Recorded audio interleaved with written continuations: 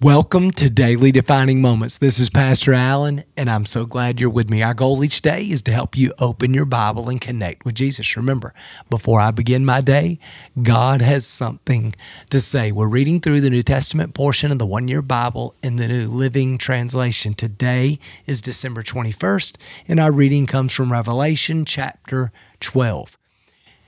John says this, beginning in verse 1, Then I witnessed in heaven an event of great significance. I saw a woman. The woman represents the Jewish people, the Israelites, clothed with the sun and the moon beneath her feet and a crown of 12 stars on her head. So he sees the Jewish people and they are glorified. Verse 2, she was pregnant and she cried out because of her labor pains and the agony of giving birth. She's pregnant with the Messiah, the Savior, with Jesus. Verse 3, Then I witnessed in heaven another significant event. I saw a large red dragon with 7 heads and 10 horns, and with 7 crowns on his head. The dragon is Satan. We'll see that in just a minute. And the 7 heads, the 10 horns, the 7 crowns, they could represent the revitalization of the Roman Empire, but really we're speculating. Verse 4, his tail swept away 1/3 of the stars in the sky, and he threw them to the earth. He stood in front of the woman as she was about to give birth, ready to devour her baby as soon as it is born. So this is a metaphor for the spiritual warfare as Israel is about to birth the Messiah, as Jesus is about to be born into the world. And of course, King Herod the Great tried to kill Jesus the moment he was born, and Mary and Joseph, of course, had to flee into Egypt. Then next, verse 5, we pass over basically the period of the church, and we have the ascension of Christ at the end of his earthly ministry. So verse 5 says, She gave birth to a son who was to rule all the nations with an iron rod, and after a child was snatched away from the dragon, he was called up to God and to his throne. So that's the ascension. Jesus is back in heaven. Verse 6, And the woman fled to the wilderness. The Jewish people fled to the wilderness where God had prepared a place to care for her, to care for the Jews for 1,260 days, or the second half of the 7-year tribulation period. Then there was war in heaven. Michael and his angels fought against the dragon, Satan and his angels. And the dragon lost the battle, and he and his angels were forced out of heaven.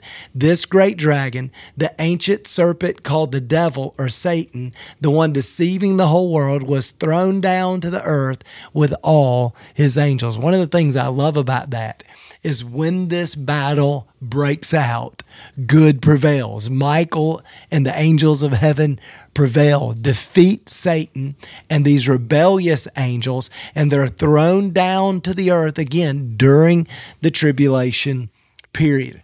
Then verse 10, I heard a loud voice shouting across the heavens, It has come at last, salvation and power, the kingdom of our God, and the authority of his Christ. For the accuser of the brothers and sisters has been thrown down to earth. Again, that's Satan. Remember, he's the accuser of the brethren. And I think this is an important thing to learn and to remember in our own life. When we sin, we're not sinners. Right? We are children of God. We are saints who sometimes sin.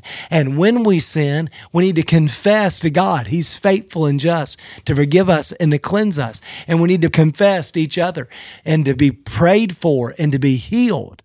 But when the accuser of the brethren, when Satan begins to attack us, to accuse us, to slander us, we just need to recognize that is not from the Lord. That is from the devil. That's what he does. He wants to steal your faith. He wants to destroy your identity. He wants to put you out of service. And one of the primary ways that he does that is by accusing us, using his words to tear down your faith, to tear down your identity, and to get you out of the game. So he's the accuser of the brethren.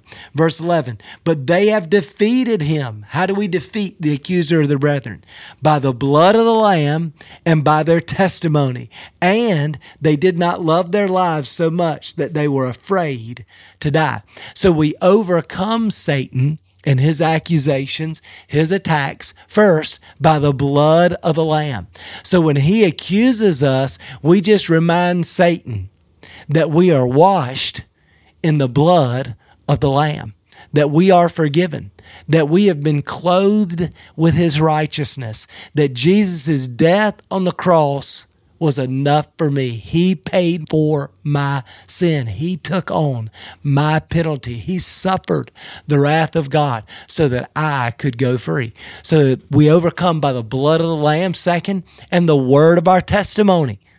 We overcome by giving testimony to the faithfulness of God to me. So my testimony gives me great power because I can look back in my life and I can see God has always been faithful.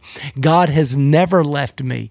God has never given up on me despite my imperfection. God has been patient and compassionate with me. God has loved me into healing and transformation. God has believed in me and called me and gifted me and placed me in the body of Christ. God has surrounded me with a church family, brothers and sisters in Christ who are helping me pursue all that he has for me. So I've overcome the devil by the blood of the Lamb because of what Jesus has already done. But I've also overcome by the word of my testimony. I can see the faithfulness of God, and therefore I have faith that he will do it again. My best days, your best days are ahead. God is faithful. And then finally, they did not love their lives so much that they were willing to protect their life. They were even willing to die. And I just think it's important for us to be careful that we don't so fall in love with the world that our love for God is diminished. We need to love God more than this world, more than all our other relationships, really more than anything else. Jesus must have first place.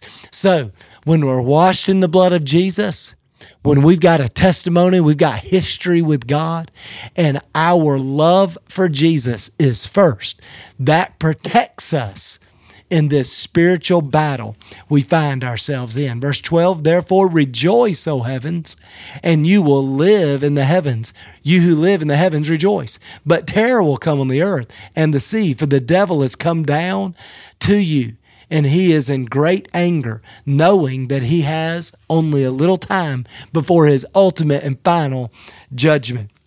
Verse 13, when the dragon realized that he had been thrown down to earth, he pursued that woman, the Jewish people, who had given birth to the male child, the Savior, to Jesus. But the Jewish people were given 2 wings like those of a great eagle so that they could fly to a place prepared for her in the wilderness. So apparently during the tribulation period, when this severe persecution from Satan and these fallen angels breaks out against the Jewish people who have now trusted in the Messiah, they are given some form of escape. So they've gone into the wilderness. They're hiding out. God's protecting them again during the second half of this tribulation period. And we see that at the end of verse 14. He says, this is true for a time, times, and half a time. So again, that's that last 3.5 years. Verse 15, then the dragon tried to drown the woman with a flood of water that flowed from his mouth.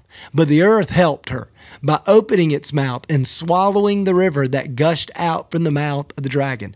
Now again, this is metaphorical language. It's hard to know what that attack is, but there is an attack upon the Jewish people, and then God supernaturally protects them from the attack. Verse 17, and the dragon was angry at the woman, again the woman's the Jewish people, and declared war against the rest of her children and all who keep God's commands and maintain their testimony for Jesus. Now, just keep in mind, as we're reading and we're learning about the tribulation period, which is a terrible time to be on the earth, that God has removed the church And these Jewish people have given their life to Jesus, but they're under tremendous attack. But God promises even to protect them from the attacks of the enemy. Man, God is so faithful, and we will be victorious, and we will rule and reign with him.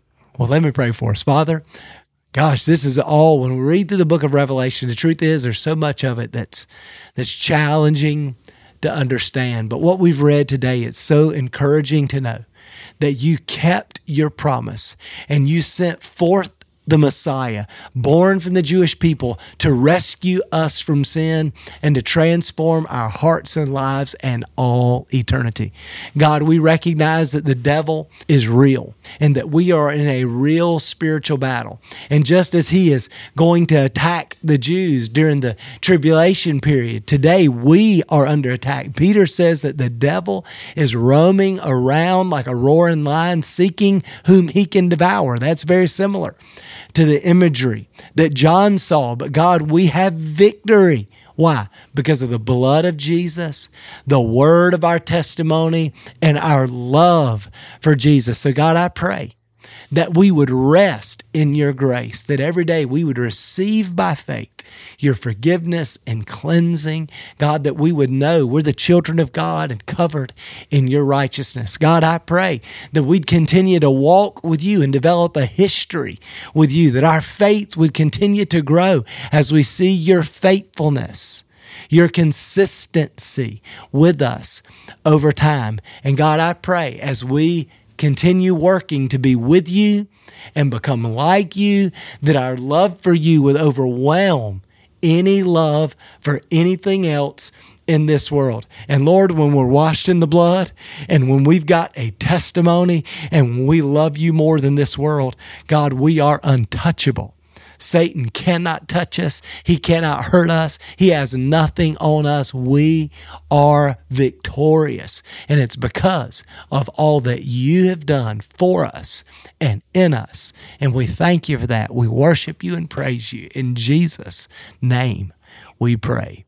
Amen. Well, man, I hope that encourages you. Again, thanks for being with me today. Remember, before I begin my day, God has something to say. We'll see you again tomorrow.